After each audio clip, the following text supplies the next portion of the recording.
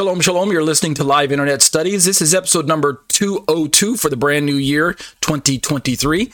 My name is Ariel Ben Lyman Hanavi. Let's open with a brief word of prayer. Abba, Avinu, Makinu, we bless your name, Lord, and we thank you, Father, for bringing us through another year and into a brand new year, and we're excited about the topics that you're going to be sharing with us as we study your words. Of course, Lord, you are the author of the biblical topics. We're just along for the study purpose, but help us to be diligent to dig in so that we can have a better understanding. Thank you, Lord, for this opportunity to share with the students once again, week after week, my own thoughts on the topics. Pray that you'll give me clarified insight and help me to be clear in my presentation for the students that are joined with me. Continue to protect us and raise us up and strengthen us, and we'll be careful to give you the praise and glory, B'Shem Yeshua. Amen. All right, well, thank you, everyone, for joining me for a brand new year and a brand new round of Bible topics. The Live Internet Studies long class, the long video that's usually uploaded on Saturday mornings, is going to expand from 1 hour to an hour and a half. We'll still have two topics, two sessions. The first session is, I think the running title is something like Eschatology and a biblical study of end time events, something like that. It will be, as far as I can, it's not a comprehensive study, but we're going to cover a lot of topics. So it's a prophecy study, end time prophecy, eschatology, end time studies. We're going to actually go through the entire book of Revelation, not quite verse by verse, but we'll stop along the way to hit all the relevant passages. But along the journey, we're going to be sure to hit and look at the book. Some major prophecy books, Old Testament books, Daniel being one of them. We're going to pull in, prophecies from Isaiah, Zechariah, Joel, some of the major and the minor prophets. But there's going to be a lot of information, and we'll also be looking at, obviously, Yeshua's thoughts on end time, Matthew chapter 24, all of discourse, how it shows up in Mark, I think 13, and Luke 17 and 21 as well. Paul had some words to say about end time events in his letters to 1st and 2nd Thessalonians, things like that. So there are lots of passages that we're going to be dealing with, but it's an overall prophecy study, end time prophecy, eschatology, with the basic outline, the running foundational book is the book of Revelation itself. So if you want to call it a Revelation study, that's one, you can call it that. If you want to call it an end time study, that's something else. Lots of topics to hit there. We'll kind of give you an overview tonight. And then the second 30-minute session, this one will be only 30 minutes again, in case you don't stick around for it, but I hope you do, is we're going to be, as I mentioned, going out of last year, we're going to be using biblicalunitarian.com's website, which you can see on my screen now. They've got a list of common verses from the Old and New Testament that they believe are Unitarian-speaking verses. So they're going to take favorite Trinitarian passages, and they're going to provide a Unitarian, they have already done so, they're not doing it now, they've already done it, provided a Unitarian take on it and what they feel is a better way to understand the passages. For my part, as a Trinitarian believer, Orthodox Messianic Jewish Trinitarian, I'm going to turn around and refute or reply to, rebut, or answer, fill in the blank with whatever you think feels correct, their perspective of those passages, and I'm going to try to anchor them back into what I believe are Trinitarian understandings. And so this session is loosely titled something like Answering Biblical Unitarianism or something like that, Refuting Biblical Unitarianism. That's what it'll feel like. It's an apologetics course. It fits nicely as a kind of a continuation of my Shema discussions on the issues of Trinity study that is available on my website, which is a complete study. But I felt it would be nice to start a new study, similar theme, but its own standalone study, where it is more apologetics and less just kind of encyclopedic information like the Shema study was. This one is specifically apologetic based. So we'll start with that tonight. So without further ado, you'll have to excuse me. I still got this tickling cough in my throat that just makes me cough every now and then. I can't get rid of it. Well, I will get rid of it one day, just not tonight. So let's talk about why study prophecy. Again, this segment is an hour long, and so let's just jump right into it. Let me do this first before I talk about why study prophecy. Let me show you the working outline that I'm working from. It's still only a Word document. There isn't even, since I've really got I've been scrambling for the last 2 weeks. I went into boot camp mode. I've been reading through so many Old Testament and New Testament prophecies. I reread the book of Revelation twice during the 2-week period. My goal wasn't to speed read it, but to familiarize myself with the materials again. And I had some old prophecy end time studies notes that I'd put together 20 years ago that I pulled out of storage, as it were, and I dusted them off, and I'm kind of retooling them because my views of end time prophecies have kind of updated in 20 years, which is a good thing. So let me borrow that outline, and it's subject to change as the weeks go on. I don't envision this will last a year. I don't even envision it'll last 6 months. 3 months is what I'm picturing in my mind, so it'll be a kind of a fast and furious study, but I hope I don't go too fast to lose you. So let's look at this real quick. This is just a Word document. There is no official web page. There's no, what do I call, an official commentary that I've written on this study. This will feel more like almost an unplugged study where I'm just grabbing screen resources from the internet, screenshots of other resources and charts, and sharing them on my screen here with you all on YouTube and such. And I will also be utilizing obviously the Bible. Hopefully, if you'll gather this will be primarily a Bible study where I'm just taking the passage in question, and that's primarily the resource.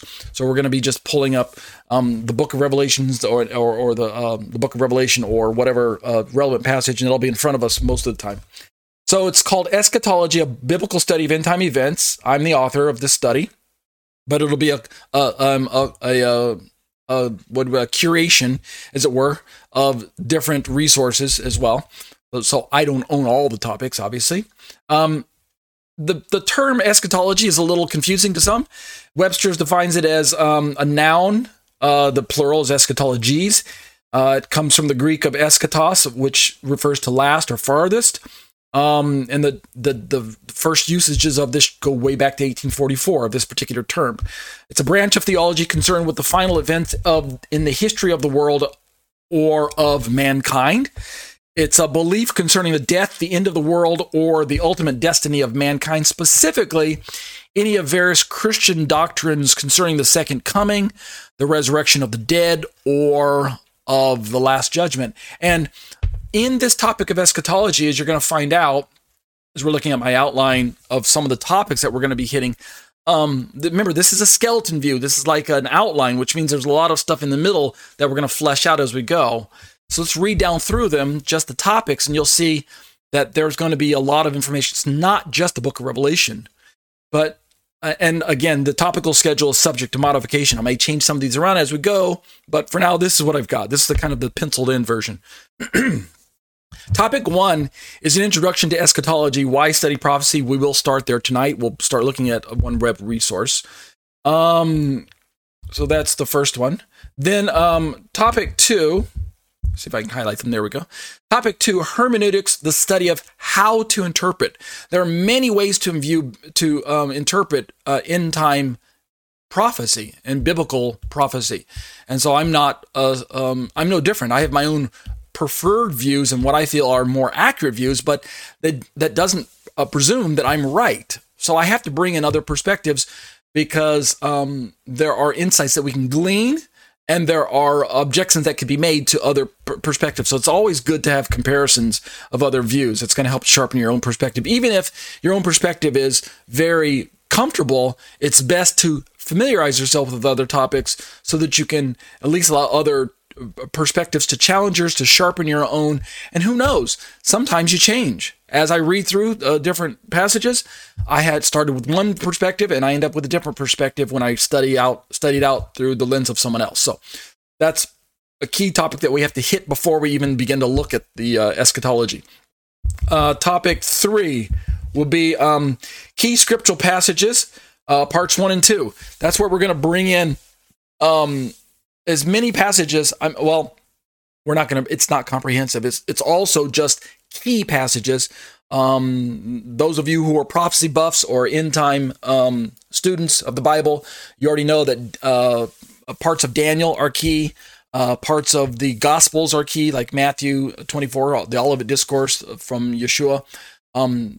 Parts of Paul, 1st and 2nd Thessalonians are key passages, and obviously the book of Revelation. But many Old Testament prophets, Isaiah being a premier prophet. We're going to have to look at some of the other smaller prophetic books, Zechariah, Zephaniah, Amos, Joel, Hosea.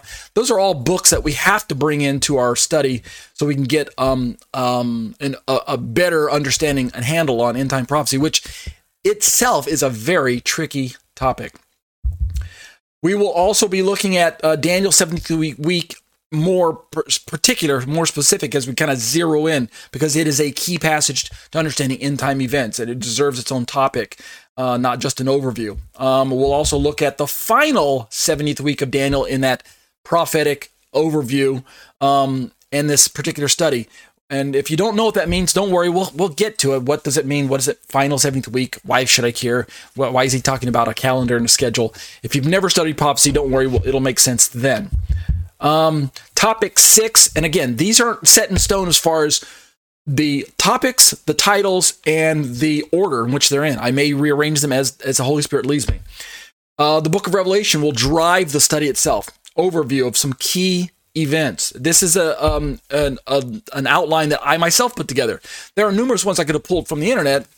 I decided to take my hand at it and just put my own version of the overview of how I perceive the book of Revelation lays out, how it presents itself, some of the timings of how the events are laid out. Is there kind of a sequence of events, as you will, et cetera, et cetera. So that'll reserve its own topic. Continuing with the book of Revelation, again, it really is the book of Revelation is going to be underpinning or undergirding, as it were, foundationally holding up and propping up the whole study. We will, as I mentioned, not really read through the entire book of Revelation, but we will look at each passage. All 22 chapters will be examined for the key events that are in those. I need to save room for reading key parts of bringing in the parts of the Tanakh as they are supporting the book of Revelation. Remember, John didn't just write everything in a vacuum. Yeshua delivered it to him. Yeshua used angels to deliver the message to him. But it's drawing from a lot of Old Testament truths that have already been given. And so if you have no understanding of the Old Testament as you're reading through the book of Revelation, you are not going to understand the book of Revelation. Plain and simple. I think every Bible prophecy teacher would agree with me there, and student. The Old Testament is a must. It's not optional. We have to use the Old Testament to understand the book of Revelation. Moving along with topics. Topic 8, rapture views. This is a hot topic. Views of the rapture, timings of the rapture, the second coming of Messiah. Is there even a rapture? Some Christians would even ask. We're going to be looking at that. Deserves its own topic. There are differing rapture views out there, about 3 or 4 main views, some minor views that kind of go along with it. But this is a more centered in Christian theology. Judaism isn't really looking for a rapture, as is kind of understood.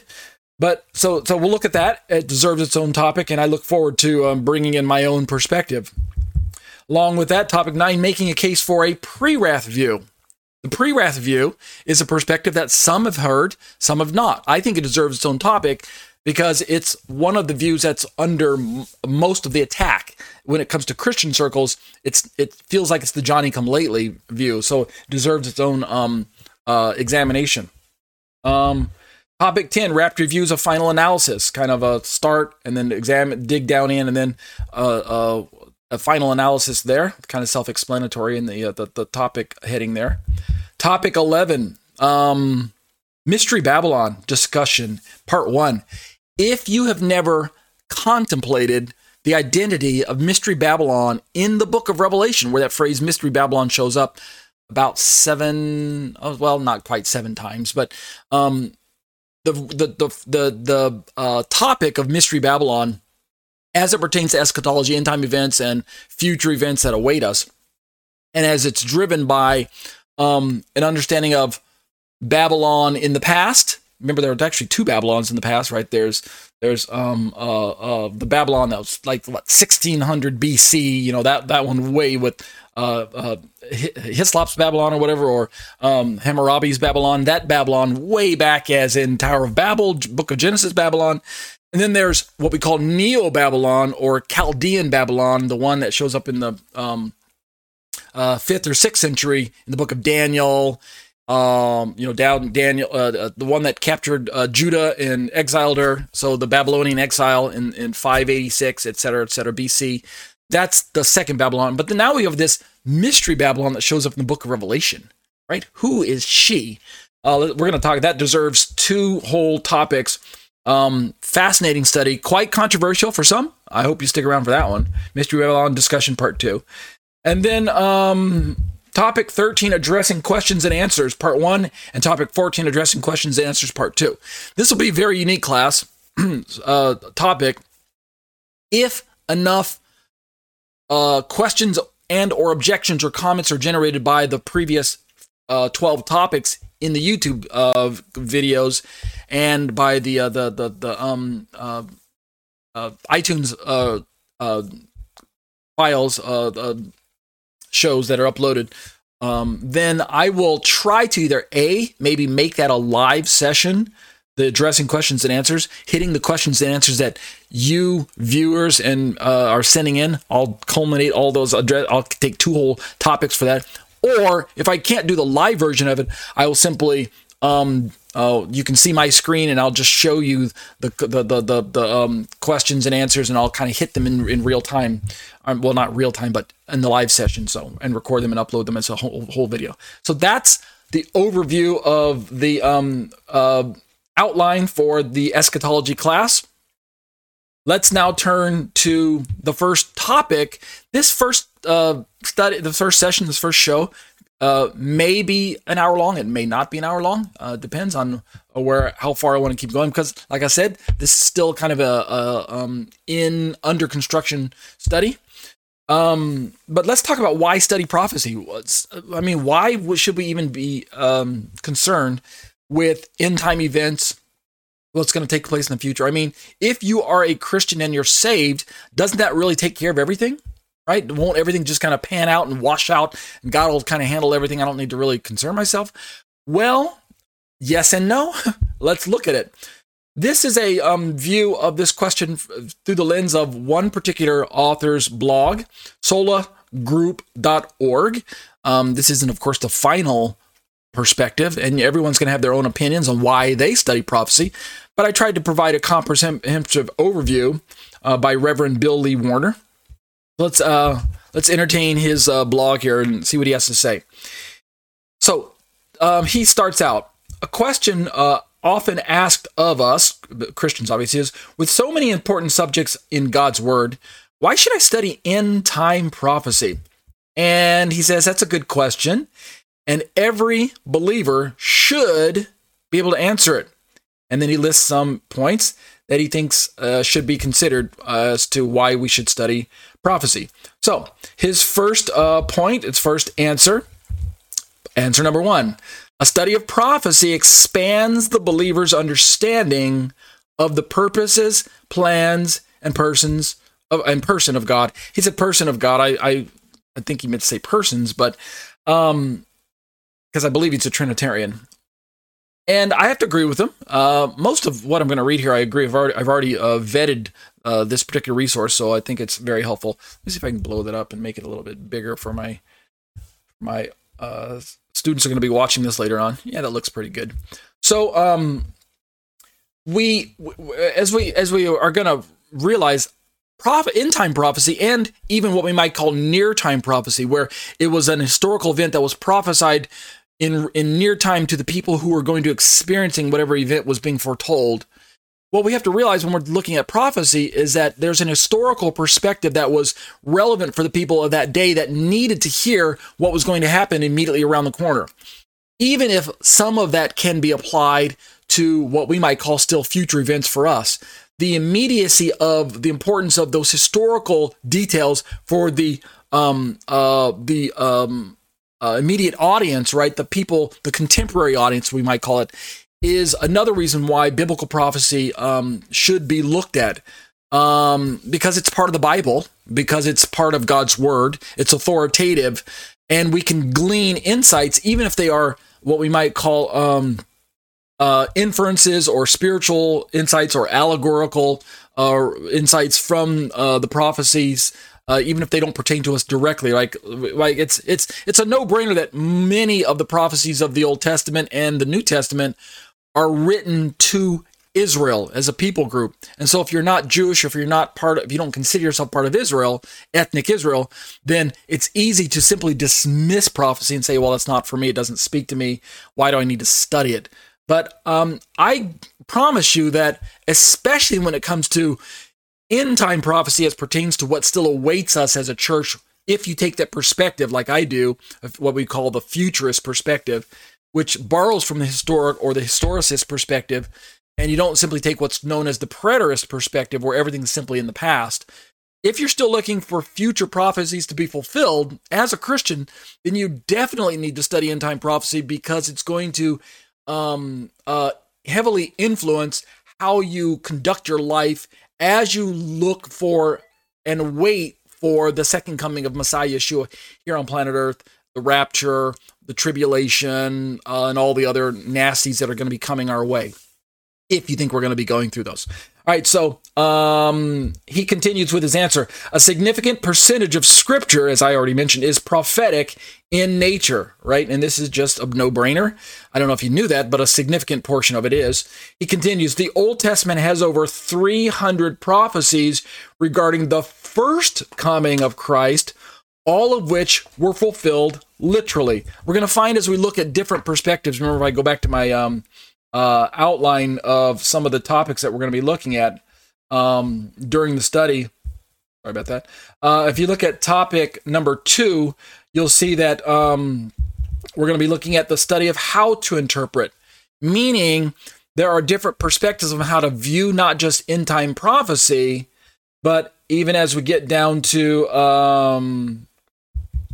topic number 8, there are different views on the rapture. Did it already take place? Is it not going to take place? Is it future? Are we going to go through the wrath of God? Are we going to go through the tribulation? Things like that. So, the Old Testament has quite a few passages about the prophecy of the second coming, of the first coming and the second coming of Yeshua. And when it comes to the first coming, in hindsight, using the historical lens now, because that's history, we can now look back at those prophecies and realize that they were fulfilled literally, some of them allegorically, but most of them were fulfilled in literal fashion. They are real history. And so that's an important part of prophecy. It kind of gives us a drive and impetus to look forward to future prophecies to be fulfilled literally, not just symbolically, right? As you're going to see when we start looking through the book of Revelation, there are quite a number of symbols and metaphors and phrases and words that are not to be taken literally. There's no way they can be taken literally. So they're obviously symbolic, and the genre of that type of book is very confusing at times to people. You know, lions and tigers and bears, oh my, right? Lots of beasts and animals and angels and four living creatures and you know, a dragon with 7 heads and 10 horns and things like that.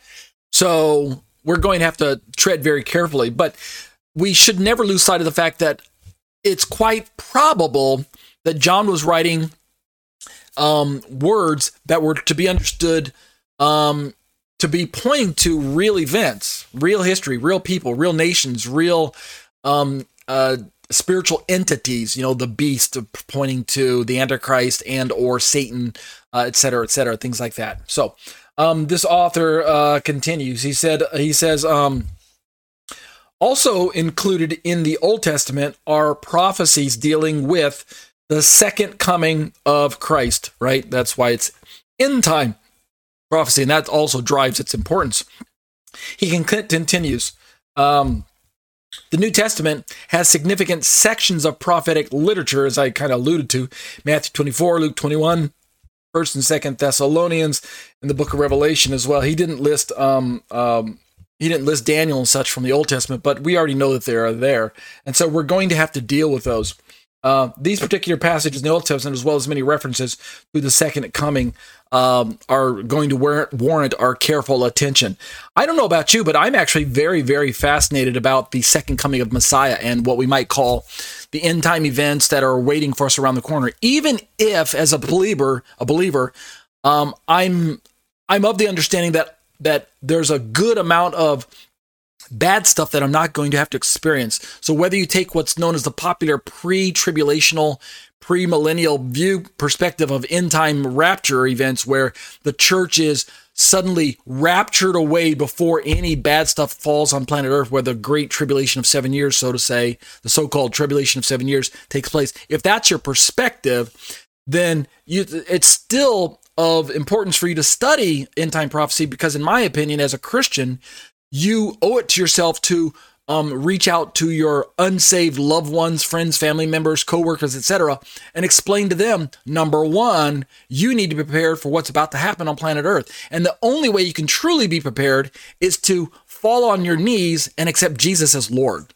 That's first and foremost. Allow the Holy Spirit to come into you, allow your eyes to be open and your ears to be unstopped, so that you can begin to be prepared for what's about to happen on planet Earth. At the very least, you need to be among those who are raptured out of the earth before the tribulation starts, if that's your perspective of end times. That's a good reason to study end time prophecy.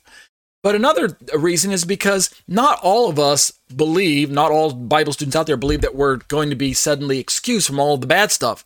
Some of us believe that we're going to go through a good chunk of the tribulation only to be raptured before the final wrath of God is poured out, the final really heavy bad stuff, right? The concentrated tribulation, the great tribulation, if you want to call it that. Others believe that we're going to go through the entire 7-year mess and we're not going to be raptured to the final end of that. And some still believe that there's not even going to be a rapture. We're just going to go through all of this, kind of slide smoothly into the millennium. Some don't believe there is a millennium, right? So lots of perspectives, but all of it is important when we're studying end-time prophecy. This author continues. A study of prophecy irrevocably sets that understanding in cement, right? If you have a perspective, but you're not quite sure of the validity of it, right, then you need to take what's known as an epistemological study of your own perspective and start separating truth from error, right? Truth from fiction, truth from hearsay. That's what I mean by epistemological. The study on the sources of truth, the study on the validity of truth and what drives truth and what's reliable information and what's just fake news, right? How can you separate those two? So as you're studying prophecy, you have perspectives. The Bible's meant to help you take those perspectives and strengthen them, if indeed, or correct them. Let's continue. On the socio-political scene, right? Because many people are driven by politics, what we might call the not the historicist view, but maybe what we might call the political view of end times. I don't think it's called historicist view. Off the top of my head, I'm drawing a blank what the term is. But it's people who study prophecy with a view that maybe I think it's called literalist view, where they're looking at they got the newspaper in one hand and the Bible in the other hand, and they're just watching events unfold in the news and in history. And they're taking the Bible and they're saying, well, that's fulfilled, that happened, that fulfilled, that's going to happen. And so for their perspective, the end time study is really or the end time prophecies on the Bible are really a foretelling of what's taking place of a history of the earth, right? Not necessarily dealing with Israel as a people group, or primarily even dealing with the first and second comings of Yeshua, but instead it's just a look at, maybe it brings in the events of significant events that happened around the world. Like, for instance, some people view the destruction at 9/11 of the planes flying into the Twin Towers. I think that's foretold in prophecy, right? Part of the Great Tribulation, or or I read one prophecy writer who believes that was part of the abomination of desolation spoken of in Daniel and by Yeshua in Matthew 24. That the bringing down of the towers in New York is part of end time prophecy, and that Mystery Babylon is actually New York or London or Madrid or Rome or Israel or Jerusalem or Mecca or some other great city in the earth or something like that. So people use politics and the current headlines to drive their understanding of prophecy as well. This writer says that our world evidences an increasing move towards wickedness, right? When we're looking at social, political happenings, right? It's no secret, at least it shouldn't be to Christians, that the world is spinning out of control and getting worse and worse. Evil is increasing. It's ramping up. It's getting darker and darker these days. We're becoming more and more lawless. Love itself is falling away. Yeshua, of course, prophesied these things. Paul prophesied these things. But along with that, righteousness is going to increase as the end of the world draws near. This author continues, the world isn't going to get better through education, through programs, or peace initiatives, even though those are all good things. Those are all good ideas, and we should support them to the best of our ability. We have a responsibility to keep doing our part whatever social circle that you find yourself in. If you are in politics and that's where God has called you and gifted you, then do your part and do it diligently as unto the Lord. But just know that for those of us who are solid Christians and genuine Christians, our hope is not in politics. Our hope is not in history. Our hope is not in the social moves and programs and education and peace initiatives that we find in the world today, as good as those are. Our hope is in Messiah. Our hope is in God, who's going to send his son to rescue us from the wrath of Satan that's surely going to be poured out during the tribulational period. This author continues, the moral fabric of mankind needs revolutionizing from the inside. This is a biblical perspective. Mankind thinks that he needs to pull himself up by his own bootstraps. He thinks, according to secular humanism, that he can help himself, right? Pop psychology today, which is anchored in so much New Age theology and psychology and et cetera, believes that if you just, if you speak the right words, you can make your positive future happen, right? It's kind of the Norman Vincent Peale's power positive thinking mindset that's peddled by people the likes of Oprah Winfrey and things like that. Perhaps maybe Joel Osteen kind of unwittingly falls into this camp of let's just have a positive attitude and everything will work itself out. Well, according to my understanding of the Bible and many other Christians' view of the Bible, mankind is desperately sick and wicked, and the only hope that mankind has is for a move of the Holy Spirit to move the church, which will then move society, right? If society is going to be rescued before the end of days, if it's going to get bright and sunny before Jesus finally comes back, then the only hope is for Jesus to work through his existing body. That's the hope of society. Mankind in and of itself is bankrupt, spiritually bankrupt, washed out and washed up in sin, and has no capacity to rescue himself, even though he thinks he can. He is deceiving himself. He's deceived, right? Read the first and second chapters of Romans all over again. So the moral fabric of mankind needs revolutionizing from the inside, and so we're talking about a radical change, old man to new man, and as this author comments, Christ is the answer, to be sure. And every believer needs to focus on being salt and light, right? We're talking about our own witness here in the earth until Jesus comes back. We need to be salt and light in the world. That's the hope of mankind, is God working through us. It's Jesus in us, right? Jesus is the answer, but he's not just going to come back to earth and say, get out of the way, church, let me fix everything myself. No, like the old Christian group from 30 or so years ago, Whitehart saying, we are his hands, we are his feet, we are his people. Christ works through us. God works through us. Even as we're going to find out when we read through the book of Revelation, even though it's the revelation of Jesus Christ, to his servant John, right? The book is the revelation of Jesus. It's not the revelation of John. It's the revelation of Yeshua, the Messiah. But as we're going to find out, Yeshua dictates a lot of it directly to John, like the first few chapters with the 7 churches.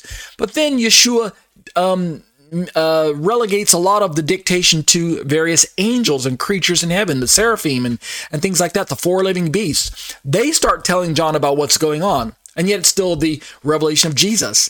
And ultimately, it's the revelation of God the Father's dealings with mankind as the kingdom of God approaches planet Earth in eternity.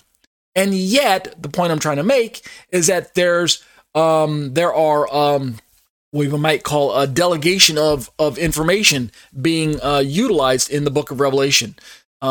Agency is going on where God dictates it to one person, they tell John, and John writes it down. So let's continue with this author's answer. Biblical prophetic literature, however, clearly indicates that things won't get much better until Christ comes again. So that's another motivation to be studying prophecy. If you're sick of the way the world's running, if you're sick of politics out of control, if you're sick of all the social injustices that are just spinning out of control, if you're sick of all the decadency and the rich getting richer and the poor getting poorer, if you're sick of all the social unrest, the religious confusion, the religious unrest, the martyrdom done in the name of religion, right? This religion is killing that religion, and this religion is killing these infidels, and blah blah blah. If you're sick of all the violence, if you're sick of all the holy wars, if you're sick of all the sickness and disease, right? We're not really in the middle of a pandemic anymore, but we still have the pandemic on our minds. If you're sick of all of that, right? If you're sick of working that 9 to 5 that's going nowhere, sit down and read the Bible, right? Sit down and have a conversation with Jesus and the Holy Spirit. God, your Father, has presented himself as your Father for a reason, right? In reality, the Bible declares that the world is not going to get better, despite what the other prophets might be telling you, despite what maybe whoever prophesied thousands of years ago. I can't remember what one of those chief prophets' names is. But the Bible is really the only true source of information that we can rely on. This author continues, right? We're talking about why study prophecy. This is a study on eschatology, a biblical study of end-time events. My name is Ara Ben Lyman Hanavi, and we're working our way through just some of the initial topics. We're basically, as we look at my outline, we're basically on... here we go. We're basically on topic 1, Introduction to Eschatology, Why Study Prophecy. So we've got solagroup.org's blog pulled up, their website pulled up, and they're answering the question, why study prophecy? This author has to say, number 3, a study of prophecy will enable the believer to avoid being deceived should he enter into the last days. And as we're going to find out when we get to topics, as you're looking at my outline, bring up my outline again, we're going to see when we get to topics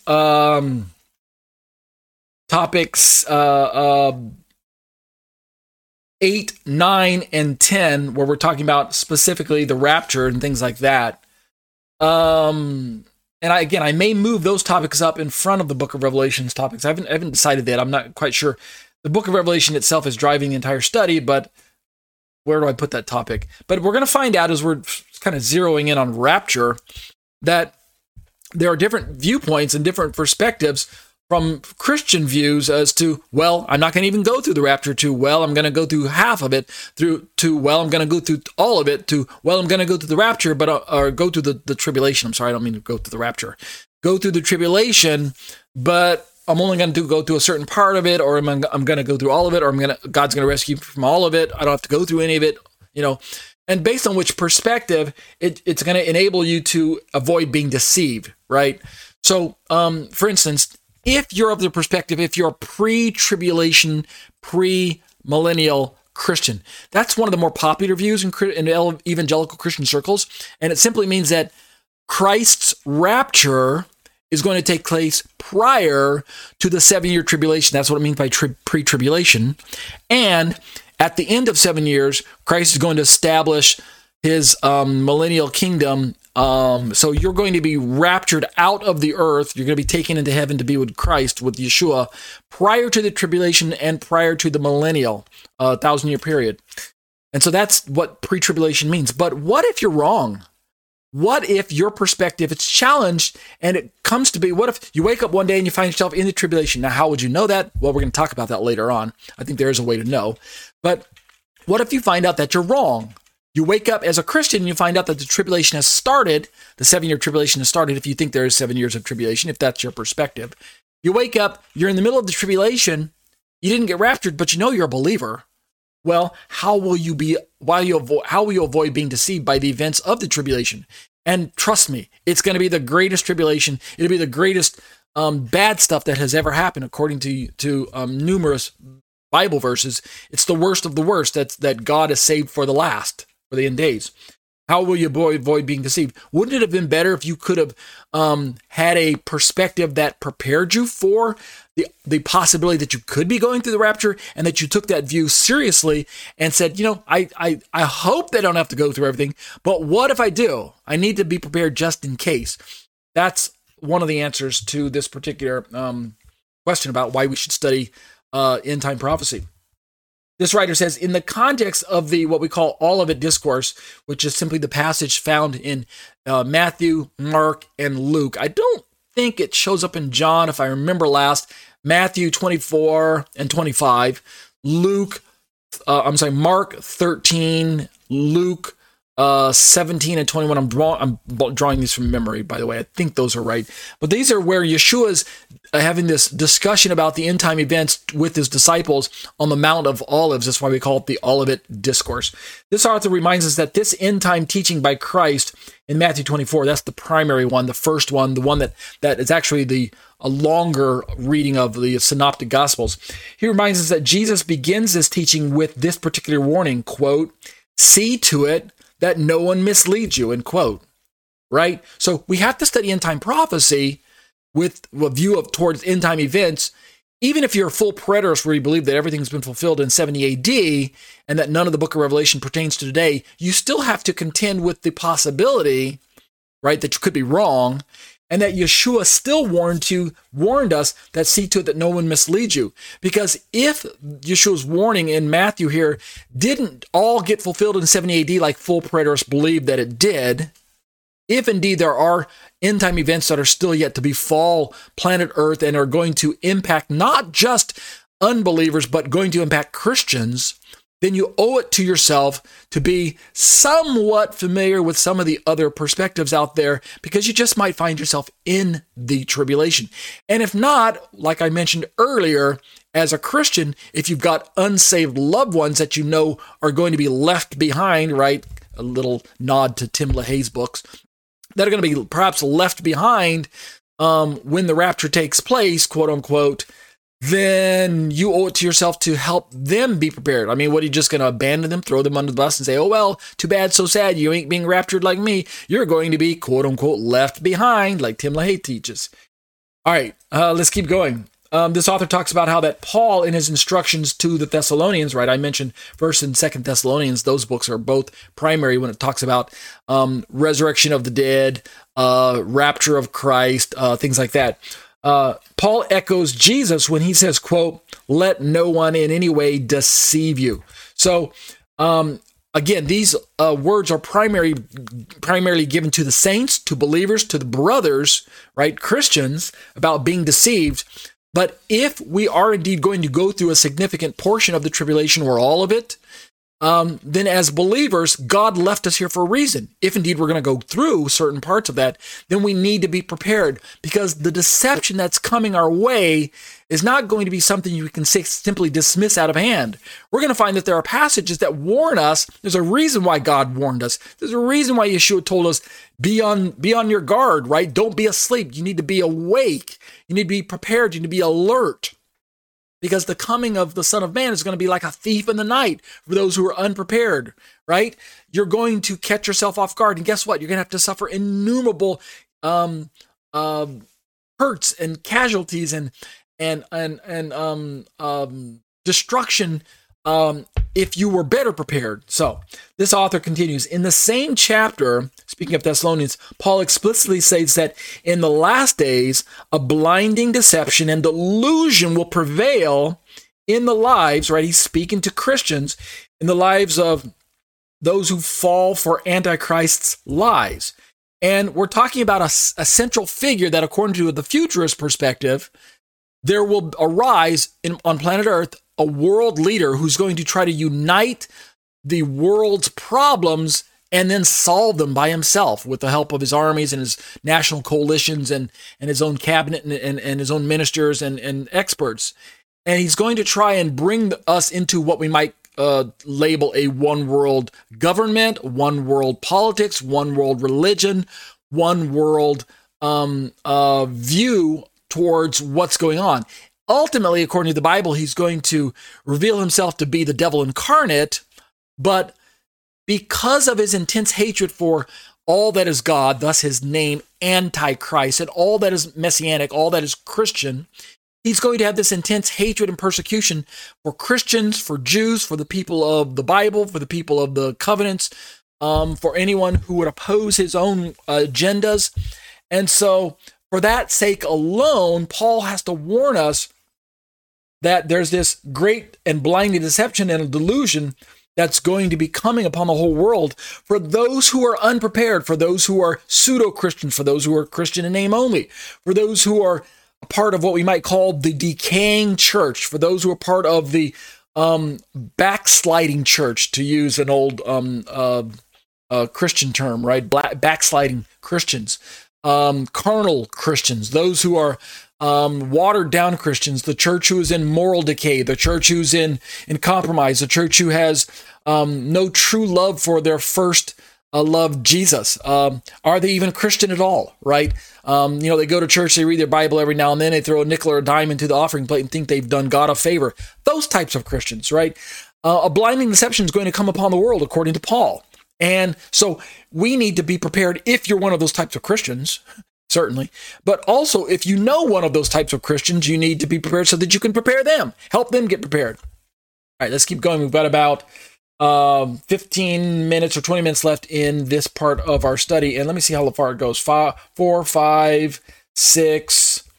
Okay, we're almost done. We're at least the halfway point for this first section. And if I just read through it, I think I can finish it. We're asking the question, why study prophecy? And with a view towards end-time prophecy. When I say study prophecy, there are prophecies about the first coming of Yeshua that historically have been fulfilled. So we would call that now fulfilled prophecy, right? And it is good to study first coming prophecy about the coming of Messiah, especially if you're going to be witnessing to unsaved Jews and trying to convince them of who Jesus is, who the Messiah of their scriptures is. You then do want to have an intense focus on first coming prophecy, first coming of Messiah prophecy. But we're talking about, in this class, a study of end time prophecy, right? A study of eschatology, events that perhaps are still in the future, that have not taken place yet, with the belief that the Bible predicts certain worldwide events that will affect every human being on planet Earth someday. This particular Christian author answers these questions for us. Again, this is not the final answer. This is not even particularly, say, driven by scriptural exegesis, although he is bringing in the Bible. This is just one Christian's perspective, and I'm borrowing it for the sake of giving us kind of an overview, which I feel is helpful. Point number 4, his answer. Why study prophecy? A study of prophecy is obedience to Christ, and it equips the Christian with information necessary to be alert and heed what Jesus has revealed regarding the last days. Remember, the book of Revelation, which we are going to look at every single chapter and glean the primary events from that book. The book of Revelation is the revelation of Jesus Christ. It's not, as some might imagine, the revelation of John. Even though he's the author, the human author, make no mistake, it's the revelation of Jesus Christ. And Yeshua warns us in many places to heed the words of this prophecy. This author reminds us, Jesus in the Olivet Discourse, again, Matthew 24, he challenges believers to be on the alert and to be ready, right? And again, in the book of Revelation, as we're going to see it in the coming weeks, in the very first chapter, the very first few verses, as well as towards the very end of the book, so it covers the bookends of the book of Revelation, if you can understand that. Jesus announces a blessing, the one who, quote, heeds the things which are written in the book. So if you are a genuine believer, if you're a genuine Christian and you love the Lord and you're committed to growing in your understanding of who he is and what he communicates to you on a daily basis, right? If you're spending time with him, which you should be, if you are pressing in via the Holy Spirit, if you're allowing the Bible to dictate your mindset and to give you the proper anchoring and perspective of world events, then you want to study end-time prophecy because you want to heed the words of the Master. Let's keep reading. This author answers, answer number 5, a study of prophecy will prepare the saints, that is the believers, with strength and perspective should they enter that period of history. Now, this particular author is probably speaking to Christians when he says the word saints there. But actually, if you read through the Old Testament prophecies that we're going to be looking at, like I said, we're going to spend a lot of time in the book of Daniel, Isaiah, Zechariah, Hosea, Joel, Micah, Amos, Zephaniah. We're going to be looking at a lot of these prophets, end-time prophets. We're actually even going to go back to the book of Deuteronomy and look at Moses as a prophet and some of the things that he talked about concerning Israel in the end days. This word saints actually has a context that can be located within either the Old Testament texts as referring to Israel as a whole, right? The righteous within Israel, or those who are actually studying the Bible with a view towards expecting God to rescue Israel and to redeem Israel. But it also more naturally refers to, in the New Testament, the believers, the brothers, the Christians, right? The church at large. So the reason I'm bringing this point up at this point in my answer, in this particular answer, this author's answer, is because as we're studying end-time prophecy, and we're using the book of Revelation as our primary outline or our primary resource, but we're drawing from Old Testament texts, we're going to have to be aware of the fact that much of end-time prophecy is addressing the church, but simultaneously or sometimes addressing national Israel. And so when we see the word saints, you don't want to just read through the book of Revelation with the idea that all of the book of Revelation is speaking to Christians. Although, don't get me wrong, I believe a significant part of it is addressing Christians. But if you take the preterist perspective that Jesus fulfilled most of the book of Revelation at around 70 AD with the destruction of Israel's temple and his first coming, and then the destruction of Rome after that, the destruction of Rome later on in history. So the destruction of the temple in 70 AD, the destruction of Jerusalem a little bit later, and then eventually the fall of Rome and things like that. If you believe like many preterists, both full and partial, believe that most of Revelation is now just past history, then if you believe that perspective, then there isn't really anything for Israel to glean, and none of it for the church to glean either.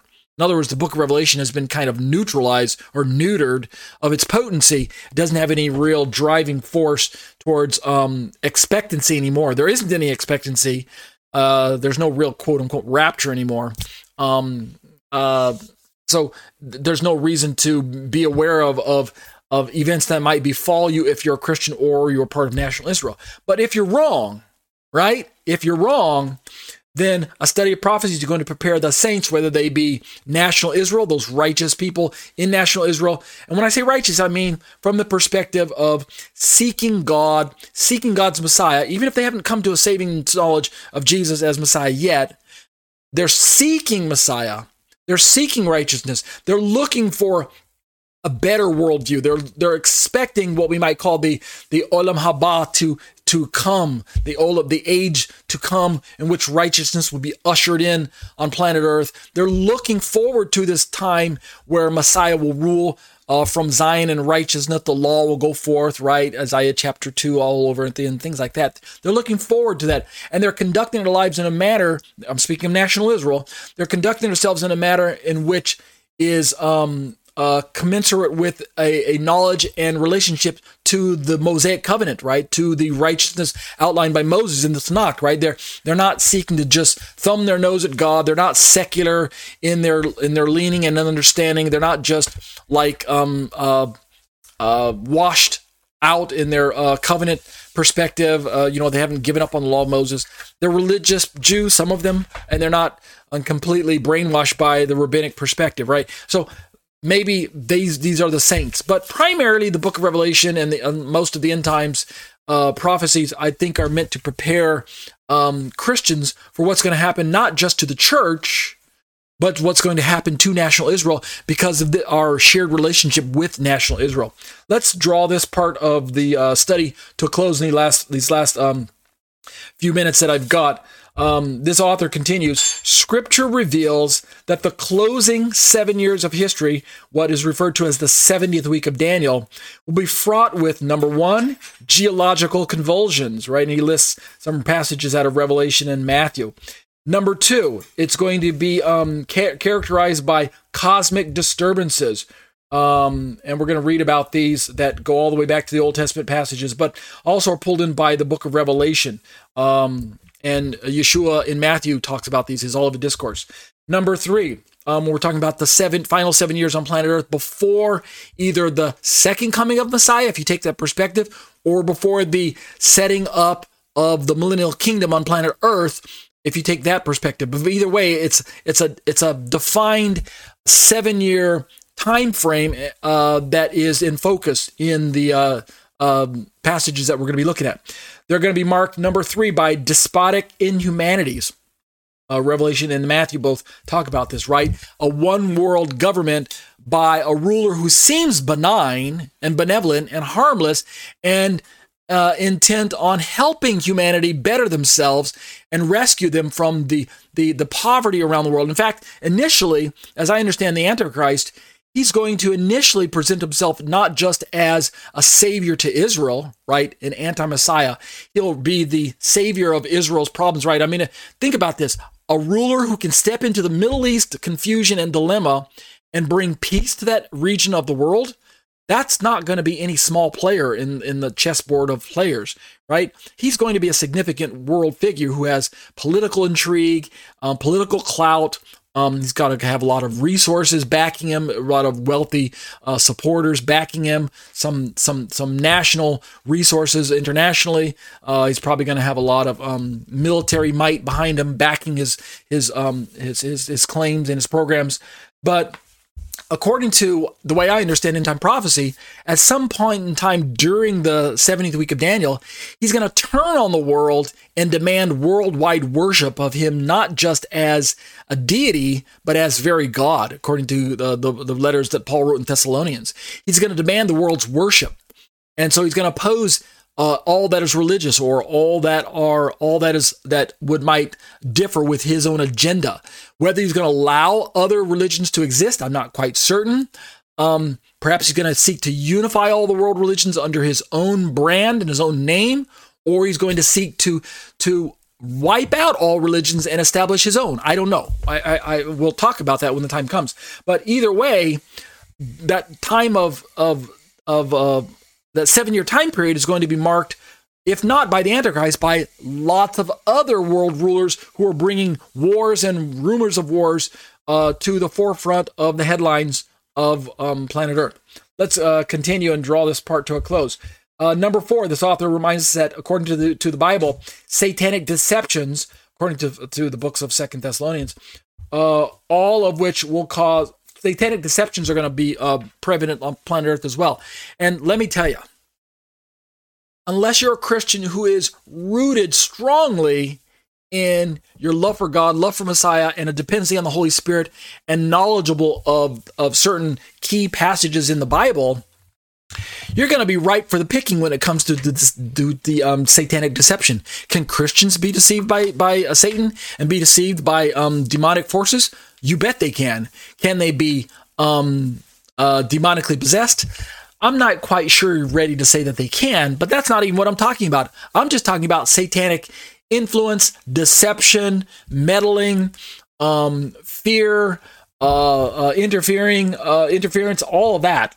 All of that's going to be brought on to the world. And to make matters worse, according to some passages of the Bible, God himself is going to not only be allowing the satanic deception, but is going to be driving some of it. Oy vey, right? I mean, that's you can't fight against God. I mean, you might think, hey, I'm a strong Christian. I can fight against Satan and the demons, right? I'm just going to declare everything in Jesus' name and tell all that stuff. Satan, be gone, right? What do the charismatics say? The devil is a liar, right? That's not going to work if it's God who's sending the great deception. You're going to have a strong dependency on God himself to rescue you from all of that. So we'll talk about it, what that looks like. I don't want to cause you to fear and tremble and say, oh no, I'm not going to make it as a Christian. No, actually, be assured, take faith, have heart. There are passages that explain how that we will be prepared and how that there's a way for us to enter into that time period, if indeed we're going to go through it, with the assurance that Christ is going to give us the answers to say and the way to be prepared. So let's continue. This author concludes in this part of this answer, all of these deceptions, by the way, will cause fear and confusion for all who are not expecting or anticipating such a time, which is why if you're just thinking that, nope, I'm not going to go through all that. God's going to rescue me through all that. I'm going to be raptured away, right? Everything, everybody else is going to be left behind. The Holy Spirit is going to be taken away from planet Earth, and I'm just not going to have to concern myself. If that's your perspective, but then you find that you're going through it and you're wrong, that's going to be the wrong time to get prepared if you're going through it. You want to be prepared beforehand if at all possible. Now, I understand not everyone's going to be prepared, but to the degree that you can prepare yourself in advance, then do yourself a favor and do so. This author continues, Jesus described this time as a, quote, great tribulation, such as has not occurred since the beginning of the world, right? So we're talking about the end time events until now, nor ever shall, right? This is found in Matthew. And if we take Jesus' words not as hyperbole, where it's kind of an overstatement, an overgeneralization of statements, like you tell somebody, if you don't clean your room, I'm going to kill you. That's hyperbole. If we take Jesus' words as factual and literal and not hyperbole, where he's simply making an overstatement and a generalization, right? Speaking in exaggerations, that's what I mean by hyperbole. If that's not what's taking place here, if it really is going to be the worst of the worst of the worst on planet Earth, well, then we need to be prepared. All right. And the author reminds us that Daniel also said that it'll be, quote, a time of distress such as never occurred since there was a nation until that time, right? Daniel chapter 12. And I also might remind you that because much of Daniel's prophecies were intended for Israel to read, unbelieving Israel, national Israel, unsaved Israel, for the most part, is unprepared. They are absolutely unprepared for what's going to overtake them at the end of days. In fact, they are so unprepared for what's going to take place, that they're actually, according to my understanding of prophecy, are going to unwittingly play their part in the deception, in the propagation of the lies, in the support of Antichrist's ungodly and wicked and demonic regime. They might even play their part in helping to establish Mystery Babylon and allowing Jerusalem to be the capital of Mystery Babylon and or to be the capital of Antichrist's worldwide dominion, right? We're going to look at verses that talk about those possibilities. And then finally, this author talks about answers the question, why should we study prophecy? And this is a close to my hour-long session 1 study, which will be broken up, by the way, into 3 20-minute YouTube portions, part 1 of 3, 2 of 3, and 3 of 3, when I upload them to YouTube, 20 minutes each. Answer number 6, this particular Christian author says, a study of prophecy will provide an anchor for the soul gripped to a solid rock, right, that's Messiah, as well as remind every saint of that living hope and embed it deeply embed it deeply in his heart. I butchered his answer. I apologize. But he's basically trying to say, as he elaborates, Paul reminds us in Titus that the coming of Christ is, for the believer, a, quote, blessed hope. And this is something I need to remind Christians of who are kind of popular. There's a popular kind of slogan that kind of bounces around in evangelical circles that there's really not a rapture that's going to happen. And so the rapture itself, the topic of the rapture, is being thrown under the bus by many evangelicals. Particularly what's disturbing to me is that it's very popular in Messianic circles, Hebraic root circles, that there's no such thing as the rapture anymore. But I think we need to clarify that answer. Number one, that's patently false. There is absolutely a rapture, or what we might call a resurrection of the dead, right? Read 1st and 2nd Thessalonians. Hello. But germane to this particular answer about the rapture is that Paul gives us this idea that there's a blessed hope for us, the rapture, the resurrection of the dead.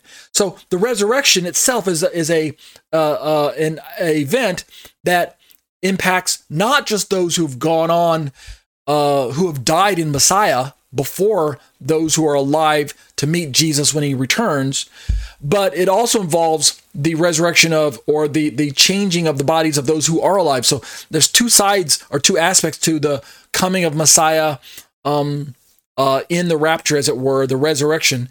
It's the triggering of raising those who are dead in Christ, and then we who are alive are caught up to meet the Lord in the air, to be with him, right? So that's our blessed hope.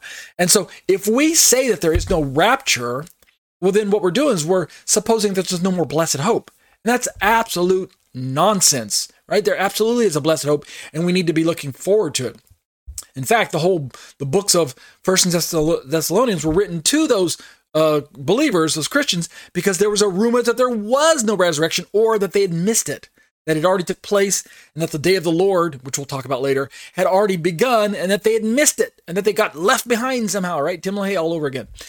All right. This author reminds us that there is a blessed hope, and that, quote, one day Christ will return as the scripture clearly dictates, right? Acts talks about Yeshua returning. The apostles asked him, Lord, when are you going to return and establish the kingdom of Israel? And he's like, don't worry when I'm going to establish that, but you guys need to be immediately prepared for the outpouring of the Holy Spirit that's going to happen at Shavuot. This author concludes that hope, we're talking about the blessed hope, that hope is like a harbor lighthouse for a ship on the stormy sea. And I hardly agree.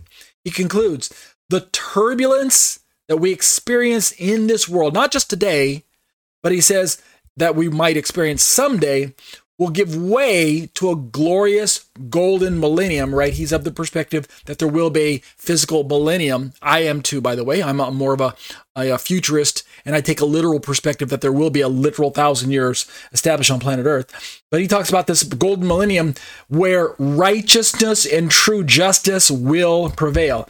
And if that's the case, if it is going to happen that way, then we should be looking forward to that. And that is indeed a blessed hope, not just the rapture being gathered together with the believers of all ages, but going to be with Messiah, but also dwelling with Messiah in this kingdom. He concludes by saying, the king will be none other than Jesus Christ. And to that, I have to say a hearty amen. All right, and that'll do it for Eschatology, a biblical study of end-time events. These are the live internet studies brought to you week after week. My name is Ari Ben Lyman Hanavi. I'm a member of the Harvest Congregation, a real live congregation in Thornton, Colorado. You can find us online at graftedin.com. We'd love to have you join us live in person at our synagogue services week after week. But if you're still just a little bit uncomfortable getting out and about, at least find us online and follow our YouTube channel and watch the videos like you can see on my screen right now. You're also invited to head on over to tetzetorah.com. That's my own personal Torah teaching website. tetzetorah.com is the URL address if you'd like to bookmark it in your browser. You can see a cluster of links there to different studies that I've put together. This is not the exhaustive list, but it's just kind of the core list that I draw from. And so have a look around, and if you like what you're reading, be sure to investigate a little bit further, because a lot of what I write turns into either a YouTube video or an iTunes podcast or something to that effect. Speaking of YouTube videos, find me on the YouTube platform at youtube.com/C/Tetze Torah Ministries, all one word there, C for channel. And you'll notice right away that you'll see that I update my channel daily. I'm typically uploading a video, like a short 5-minute video on the topic, every day, twice a day sometimes, and even twice on the weekends or something like that. I try to keep fairly busy. Make sure that you browse around through all the channels and videos and playlists that I do make available on my website. And for those of you in post-production, you can see that I've got a bunch of suggestions dancing around the screen. Subscribe to my YouTube channel, hit the bell for notifications, leave me comments or questions or corrections, hit the thumbs up if you like what you're watching, and make sure to share the content with your other friends and family members in your social media circles. Some important details that if you'd like to join us for our live studies is get access to Skype somehow on whatever device that you're using, smartphone or smartwatch or desktop or laptop or iPad or Android device or whatever. Get access to Skype, and that's the platform that we use week after week. In fact, if you click on the blue Skype link that you see on my screen right now, it'll launch Skype in your browser if you're using a desktop or laptop computer, and you don't have to do any other installing if that's what you'd like to do. So we'd love to have you join us week after week via Skype. But if not, if you are on my website sometime at tetzetorah.com, take a moment to scroll down to the very, very bottom to that black section where you can see some Hebrew writing, and carefully pray about partnering with me during this difficult time that I'm still in. It's been quite a long famine is what I'm calling it, of employment, where I'm still just kind of relying on God's grace and favor to keep me afloat, and that's accomplished through your gifts and contributions and prayers and support and just monies that are being sent in via the internet. This is the mechanism right here. Click the little yellow donate button that shows up on my site here, or in each video I put a little link to this same PayPal feature link, as well as it shows up in my newsletters to give people an opportunity to help support me. I'm so absolutely thankful and grateful to be on the receiving end of your generosity, and I pray that the Lord will continue to bless you out there. Those of you who are regular givers, just absolutely so grateful. I can't express my gratitude enough at how thankful I am, and absolutely humbled to be in a place where God's using you to bless me during this difficult time. So please do continue to keep giving. Those of you who are regular givers, those of you who just give me one-time gifts, that's fine as well too. I mean, God creates the increase. God knows the need. God creates the increase. You guys are just on the position of being used by God to bless me. So thank you. As I always say, be blessed as you seek to be a blessing to others.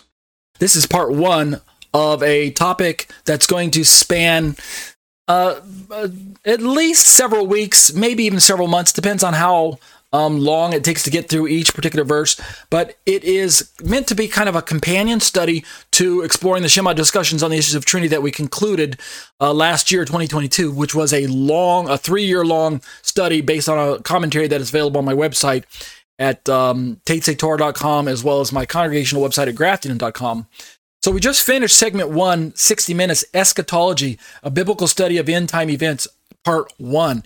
And if end-time prophecy interests you, well then catch the 1.5-hour long live internet study YouTube video and a podcast that gets uploaded near the end of each week, near probably usually around Saturday sometime, Saturday morning or Saturday afternoon is when it goes live.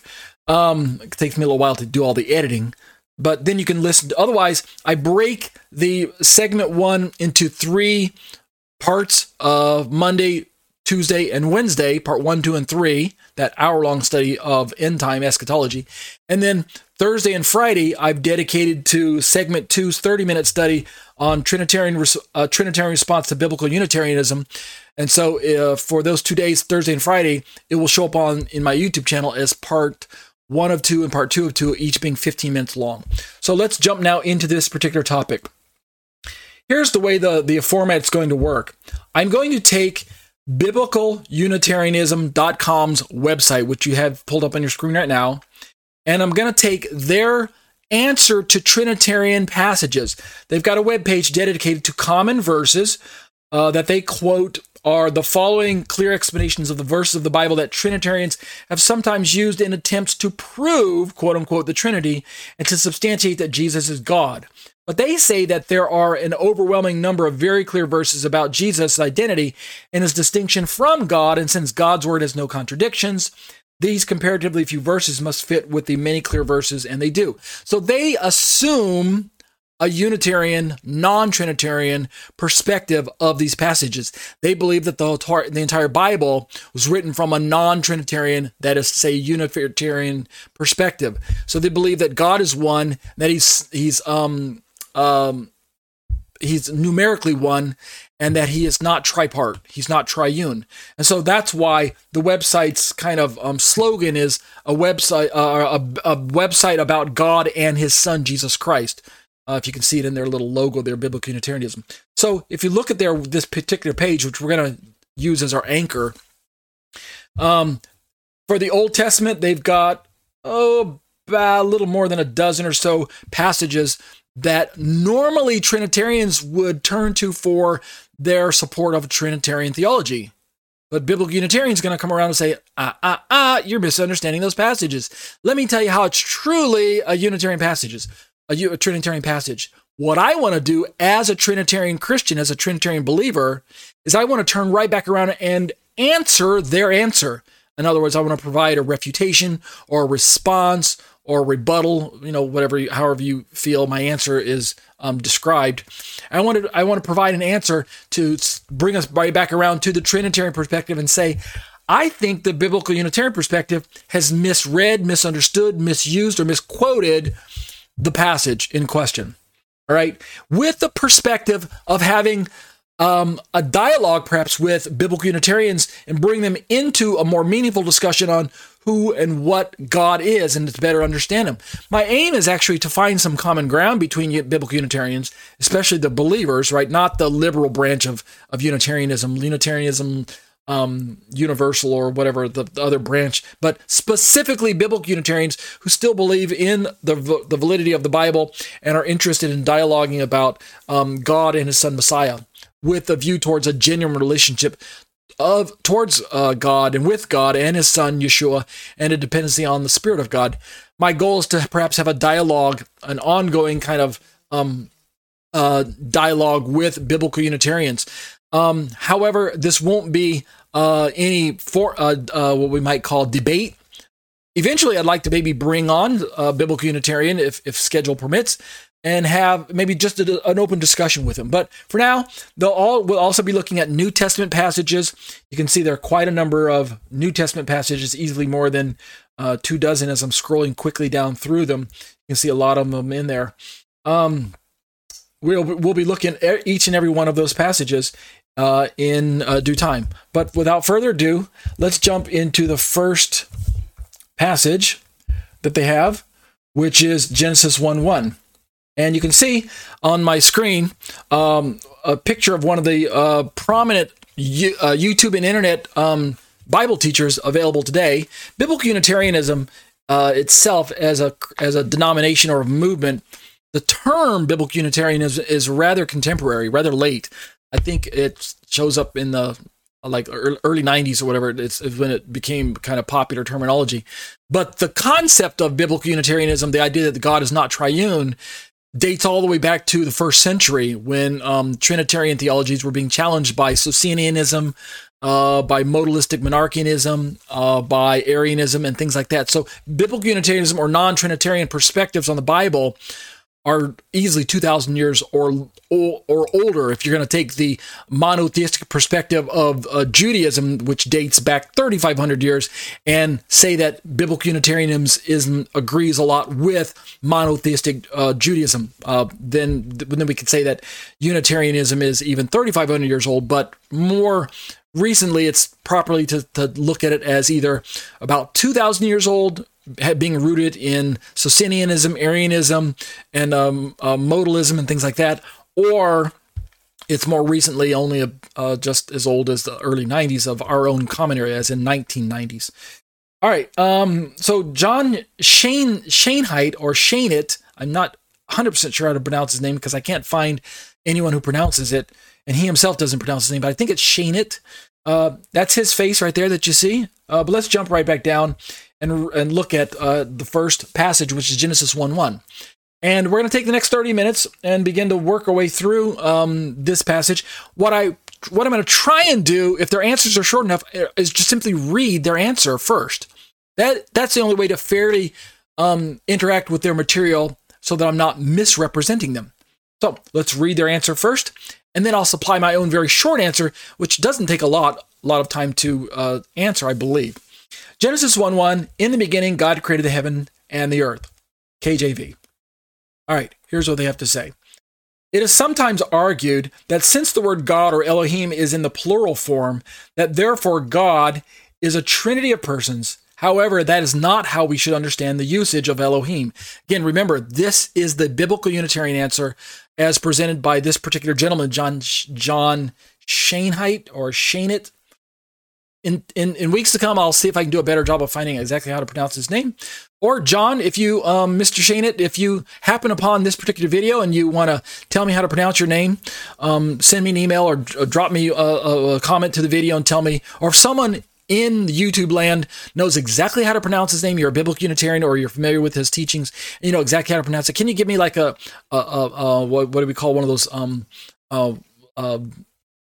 where you break down the pronunciation along the lines of its phonetic description and things like that, rhymes with whatever, something like that.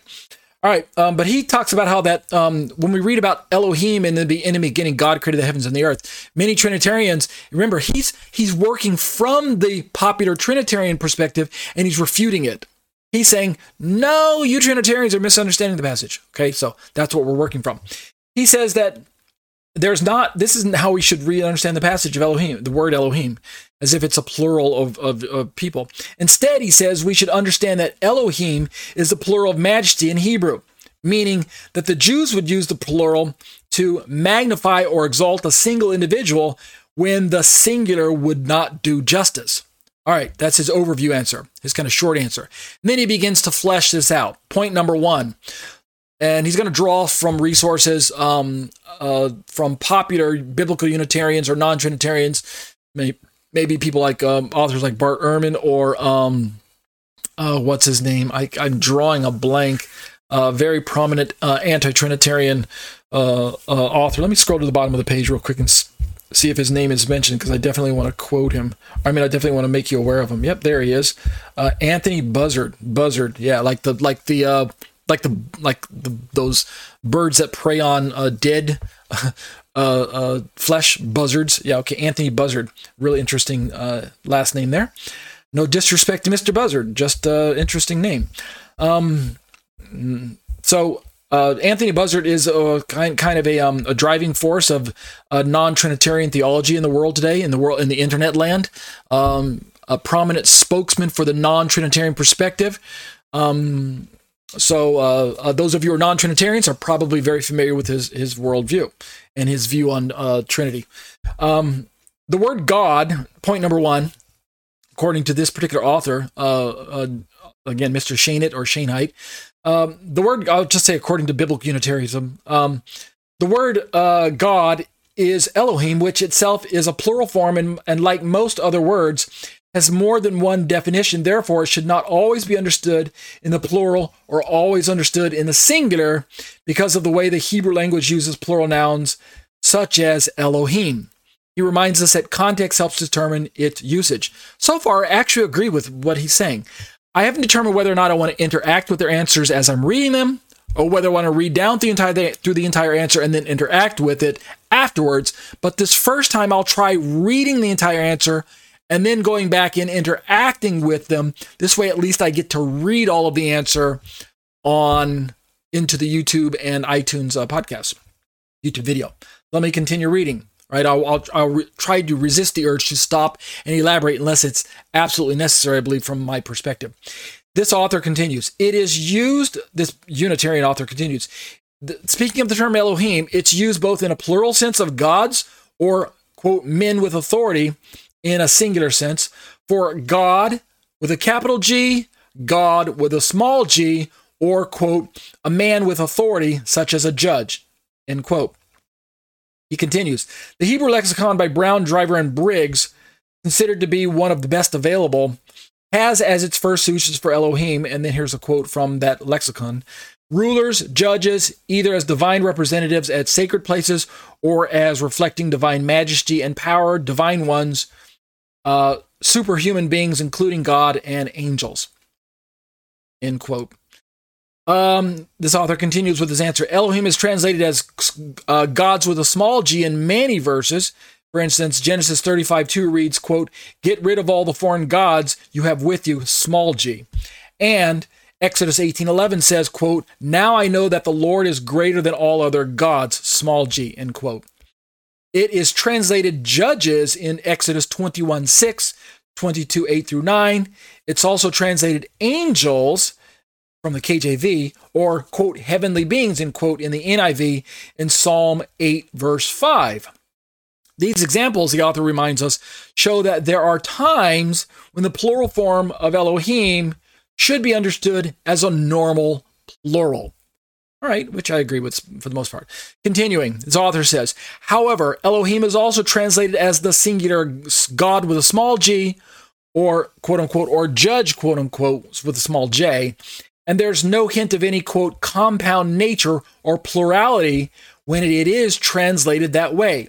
An example he says is Exodus 22:20, which reads, quote, whoever sacrifices to any god, small g, other than the Lord must be destroyed, end quote. Another example is Judges 6:31, which reads, quote, if Baal really is God, it really is a god, small g, he can defend himself when someone breaks down his altar, end quote. The author continues, in Exodus 7:1, God says that he has made Moses a, quote, God with a small g, end quote, which he puts in brackets Elohim to Pharaoh. And he's reminding us that even though God says that he made Moses a God with a small g, the Hebrew term is Elohim. He's going to flesh out some more of the Hebrew here below. But God made Moses a God or an Elohim to Pharaoh, end quote. The author reminds us, he did not make Moses a gods to Pharaoh. And so he's reminding us that the word Elohim is in the plural. Those of you who know Hebrew, and he's going to remind us here in a moment, you can see instantly why it's plural. But there are times when the context warrants translating the word Elohim, even though it is plural, into a singular, not a plural, and where it should be translated as with a lowercase g rather than a capital G, right? It would really be weird if it said that God, capital G, says that he has made Moses a God, capital G, to Pharaoh. That would really be strange, right? It wouldn't fit the context. So this lowercase g in the singular seems to be the best interpretation there of that passage. The author reminds us, he did not make Moses gods to Pharaoh. Again, in Judges 11:24, the pagan god Chemosh is called Elohim, and in 1 Samuel 5:7, the pagan god Dagon is called Elohim. Yet Christians do not conclude that those gods, small g, were somehow composite or uniplural, quote unquote. Right? At least I've never heard Christians talk about that these pagan gods, Chemosh, or Chemosh, I have to look at the Hebrew to see how it's really pronounced, but Chemosh and Dagon are somehow uniplural, like God supposedly is, according to biblical Unitarian's perspective. Or he goes on to remind us that people who worship these false gods worship them, the people who worship them thought that they were uniplural. There's no indication of that in the text either. Therefore, according to this author, to see the Trinity in the plural of majesty in the word Elohim, when it refers to the singular God of Israel, but not in these other uses of Elohim, is inconsistent in his perspective. He continues, point number 2. Some teach that the word Elohim implies a compound unity when it refers to the true God. Again, this is a Unitarian answer that is trying to refute the Trinitarian answer. right? When we're talking about Genesis 1:1, we're just looking at this first verse in their list of passages. This author continues, this particular perspective, this Trinitarian perspective, that God is a compound unity, this would mean that the word Elohim somehow changes meaning when it is applied to the true God, so that the true God can be a compound being. There's just no evidence of this, he says. The first place we should go for confirmation of this is to the Jews themselves. Notice he says the first place. I'll go back and comment on that later. When we studied history and the language of the Jews, we discovered that they never understood Elohim to imply a plurality in God in any way. In fact, the Jews were staunchly opposed to people and nations who tried to introduce any hint of more than one God into their culture. And then he has this part in bold, as you can see on my screen. Jewish rabbis have debated the law to the point of tedium and have recorded volume after volume of notes on the law, yet in all of their debates, there is no mention of a plurality in God. He continues, this fact in and of itself ought to close the argument. I'll address that a little bit later in our study here. No higher authority on the Hebrew language can be found, he continues, than the great Hebrew scholar Gesenius. And he's the one who wrote that originally authored one of the lexicons that we referenced earlier, the Brown, Driver, and Biggs Gesenius lexicon. Gesenius, I don't know if his name is still attached to the Brown, Driver, Biggs, the BDB anymore, but it used to be, at least the version I have on my bookshelf, has Gesenius' name on it. So let's quote the great Gesenius.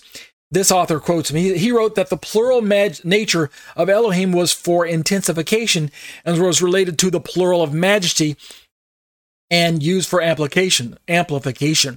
Gesenius states, quote, that the language has entirely rejected the idea of numerical plurality in Elohim whenever it denotes one God. Notice he says numerical plurality, and it's proved especially by its being almost invariably joined with a singular attribute. And the link there, the footnote there, points to Gesenius' lexicon. This author continues, in Hebrew, there are quite a few different examples in which the plural noun form is used in reference to a singular object. So listen to this. Bullet point number 1, the plural of extension. We have shamayim, which is translated from the Hebrew as the sky or the heavens. Notice the plural is used because the heavens are composed of multiple parts, but it's not referring to multiple heavens. We just say the heavens. The translations sometimes say sky, but sometimes they say heavens. Sometimes it just says heaven. Just depends on the translator. But the original Hebrew is plural. Bullet point number 2, plural of composition. We have damim, literally bloods. So we have a translation that's literally bloods, damim. The singular would be dam. The plural is used at times when we in English would use only the singular form of blood. But if we were actually go back and look at the Hebrew, then sometimes it's literally the word bloods, but it wouldn't make sense to the context, so we just translate it as blood in the singular. And then we have the plural of majesty, bullet point being shown on your screen right now. And this is the one that many of us are familiar with from the book of Genesis. Point number 1, under this bullet point, Elohim, literally gods, is used of non-Israelite gods or the Israelite God, again, in the singular. Bereshit bara Elohim et hashamayim ve'et haaretz. In the beginning, God, singular, Elohim, created the heavens and the earth. We have the word shamayim in there as well. So, Bereshit bara Elohim, in the beginning, created God. If I were to translate it woodenly, Bereshit, in the beginning, bara Elohim, bara created, and then Elohim, God. We don't translate it as gods in plural. That would probably not be the message that Moshe was trying to convey when he penned that particular verse. And then this author highlights a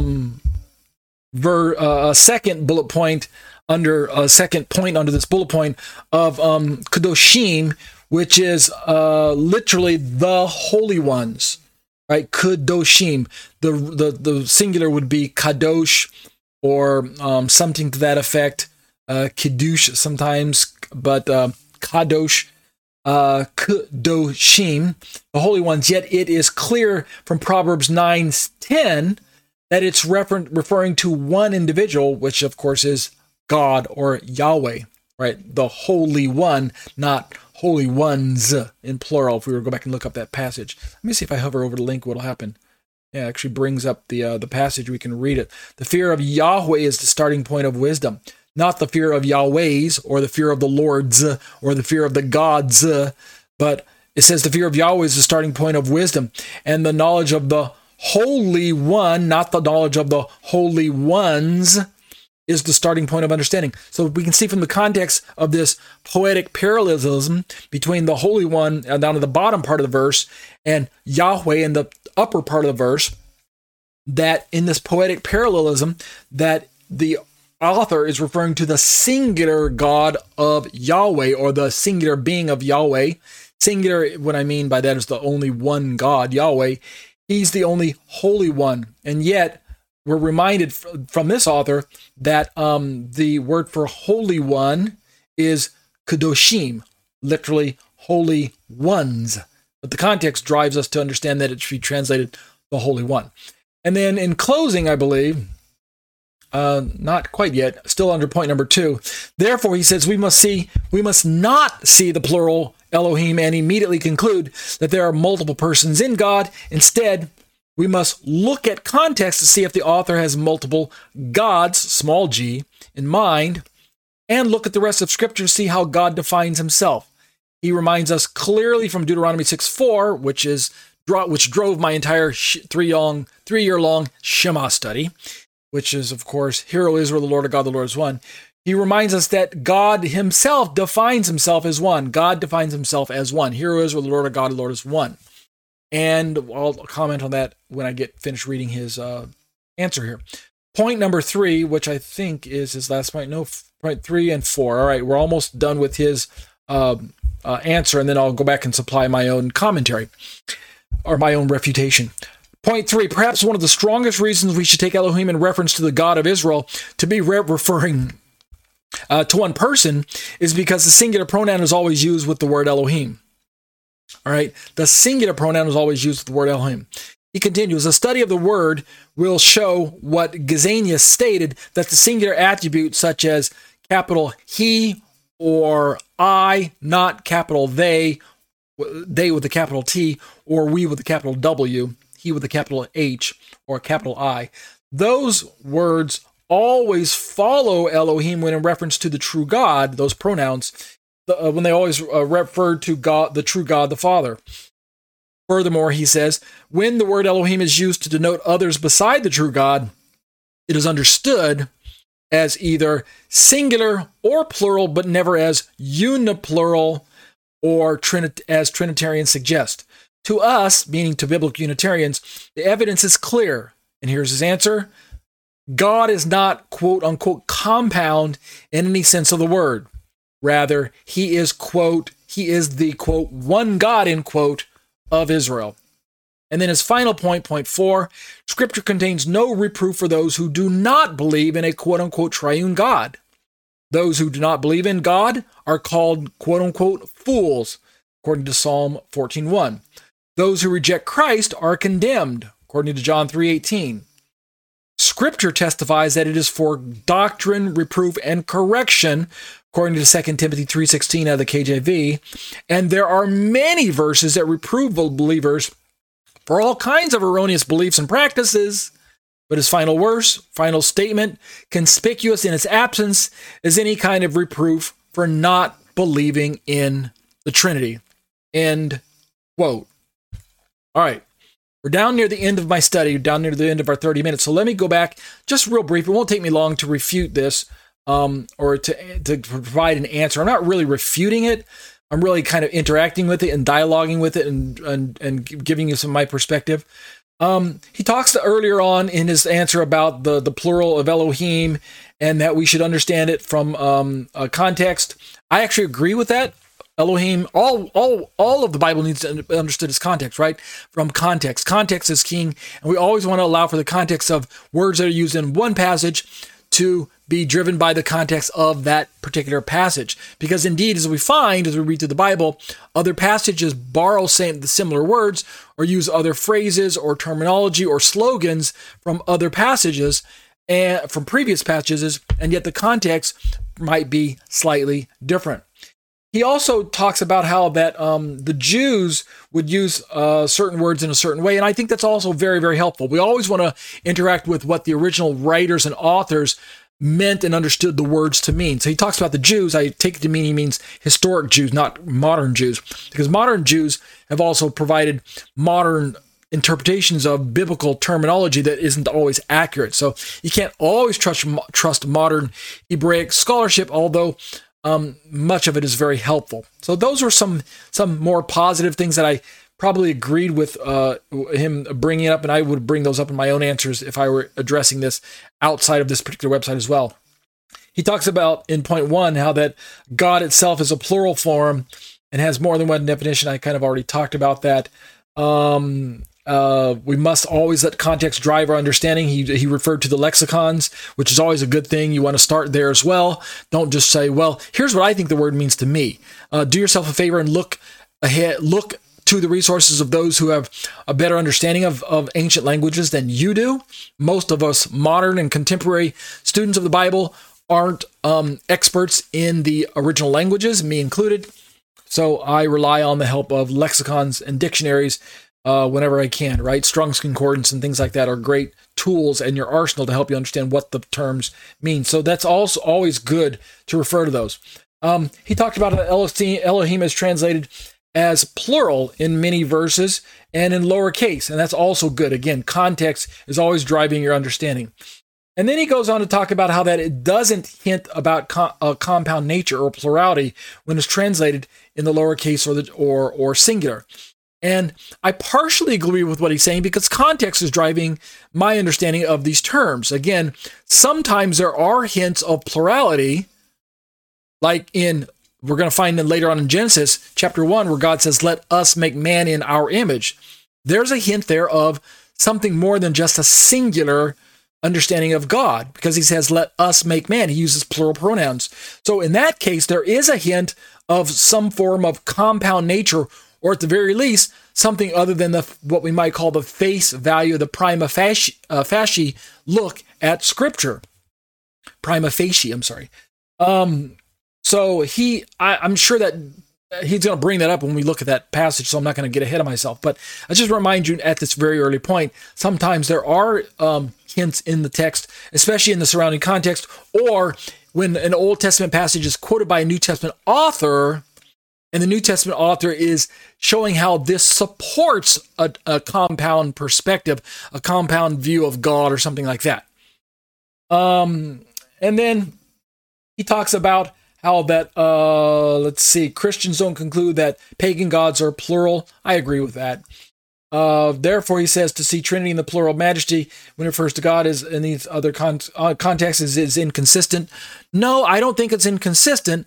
I think we're simply doing what he himself recommends is interpreting Scripture with Scripture using context. And so sometimes it's going to seem like it's inconsistent because we're supplying more than one definition to a singular Hebrew or Greek term, but that's not inconsistency. That's simply allowing context to be particular in one verse, but different in a different verse, even though it's the same Hebrew or Greek term.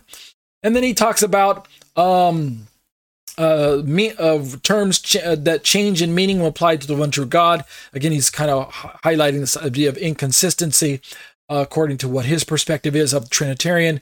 And he says there's simply no evidence of God being a compound being. In the book of Genesis, in chapter 1 here, he's actually right.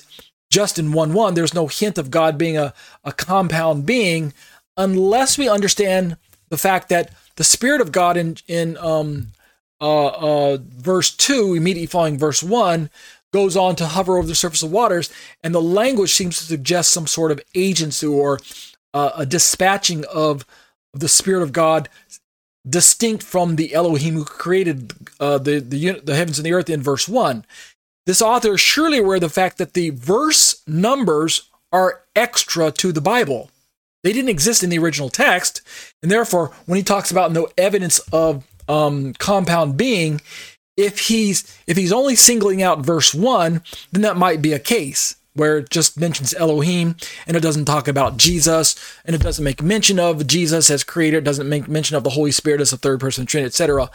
But if you begin to read, what if verse 1 was actually including what we now know as verse 1 through 26? What if it was one absurdly long verse?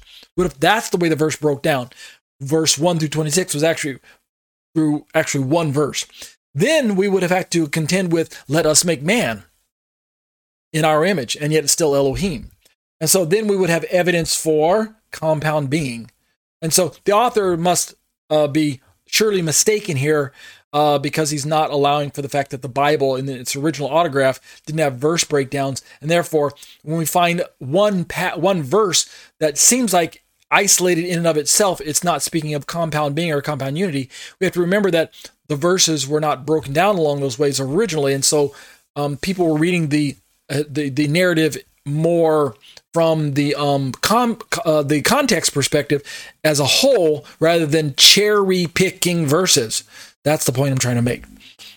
So we want to avoid cherry picking. He also references the talking about the language of the Jews, in that when we study history and the language of the Jews, we discover that they never understood Elohim to imply a plurality in God in any way. That's patently false. If you read through the rabbinic writings, at least, there are numerous rabbinic writings. I won't bring them up now, but just take my word for it. You can leave a comment and add a question if you want to know where those are. Send me an email and I'll let you know. There are numerous rabbinic writings that try to wrestle with the plurality of God, or the compound nature of God as it shows up in the Tanakh, which were ancient historic Jewish sources that are aware that the text is hinting at or implying a compound unity or a compound being or a compound nature. So I think he's wrong there. Either he's not aware of that, or he's just ignorant, or he's being deceptive. I don't know which one. I don't want to judge him. And he bolds this part where he says, Jewish rabbis have debated the law to the point of tedium and recorded volume, yet after, in their law and all of their debates, there's no mention of the plurality in God. Again, wrong. He even highlights that as if that ought to close the argument. And he states that way, but there's two reasons why that cannot close the argument. Number one, he's wrong about the rabbinic resources, talking about a plurality in God or a compound nature to God. And number two, the rabbis don't have the final answer. So why would you say that that's the closing of the argument? When he says this fact in and of itself ought to close the argument. No, the Bible closes the argument. And when the New Testament comes along and tells us that Jesus is the creator, that Jesus as creator created all things, and all things are sustained by him and for him and through him, and that John 1 indicates that he was with God and was God, and Paul talks about that he was the creator and all things are created and things like that, and Paul's writings, Colossians and Corinthians, and the writer to the book of Hebrews talks about Jesus being the creator, right? The Word made flesh, the eternal Word of God, the Logos creating all things. That is the closing of the argument. That ought to close the argument, not some extra rabbis who come along and share their opinions. Please, people, let's remember who has the final authority. It's not man who has the final authority. It's God who has the final authority. And the Holy Spirit inspired scriptures as penned by human agents, that's the final authority. Okay? I'm sure Mr. Shainite would agree with me on my objection here, but he probably just didn't factor that into his answer. For some reason, he neglected to show that. And he goes on to talk about Gesenius, and that's good. You always want to reference scholars in those cases. Plural of extension, I agree with some of that. Plural of composition, I agree with some of that as well. Plural of majesty, I agree with some of that. He talks about the Israelite Elohim as gods and gods, and the translation of Kadoshim as singular, not plural. I agree with those as well. But his conclusion about not seeing the plural of Elohim and immediately concluding that there are multiple persons in God, I agree with his launching point. We don't want to agree that there are multiple persons in God right away unless we read through more passages of the Bible, namely the New Testament, that explicitly reveal to us the unfolding of the nature of God, defined in the term that we now use as person. So what he is doing, as in closing, and I'm drawing my study to a close, I'm going a little bit over for this first time. Longer than 30 minutes is what I mean by going over. He says that, let me jump down into the I's, the personal pronouns, and his discussion about the reference to the singular God. he betrays and reference 4 about the triune God and things like that. Not recognizing that there's not a plural God means that we failed in our understanding of the Bible. What he's doing is he is betraying his perspective that the Bible assumes a singular person. So when he reads Deuteronomy 6:4, "Hear, O Israel, the Lord our God, the Lord is one," instead of filling in after the word one with the word being or God, like the context is indicating, "Hear, O Israel, the Lord our God, the Lord is one being," or "Hear, O Israel, the Lord our God, the Lord is one person," or "Hear, O Israel, the Lord our God, the Lord is God, one God." Instead of seeing it that way, he sees it as, "Hear, O Israel, the Lord our God, the Lord is one person." He's in fact, many biblical Unitarians that I've dialogued with make that same assumption, that the Bible is assuming that all those singular persons indicate that there's only one person. But all they're actually really doing is indicating that there's only one God or one being. They're not automatically assuming when they represent the singular pronouns of he and I instead of they or we. What they're really doing is indicating one God, one being. They are not refuting the fact that there's more than multiple persons. Although we're dealing with a mystery that was not revealed explicitly by God until the advent of until the incarnation of Yeshua, and then the writings of the apostolic scriptures. So it's that part of your Bible between the testaments that, like Dr. White is fond of saying, it's that little margin between your testaments, between the Old and New Testament. If you put your finger in that little margin there, the place where your Bible's sewn together, that's where Trinity is revealed explicitly by God. And so it's understandable that Trinitarian authors are not going to come right out and say God is 3 persons, because God himself was veiling that mystery until the time of the incarnation when his son walked the earth. So in closing to this particular author's rejection of Trinitarian theology, where he talks about that if we're not believing in a triune God, that there's no reproof for biblical Unitarians.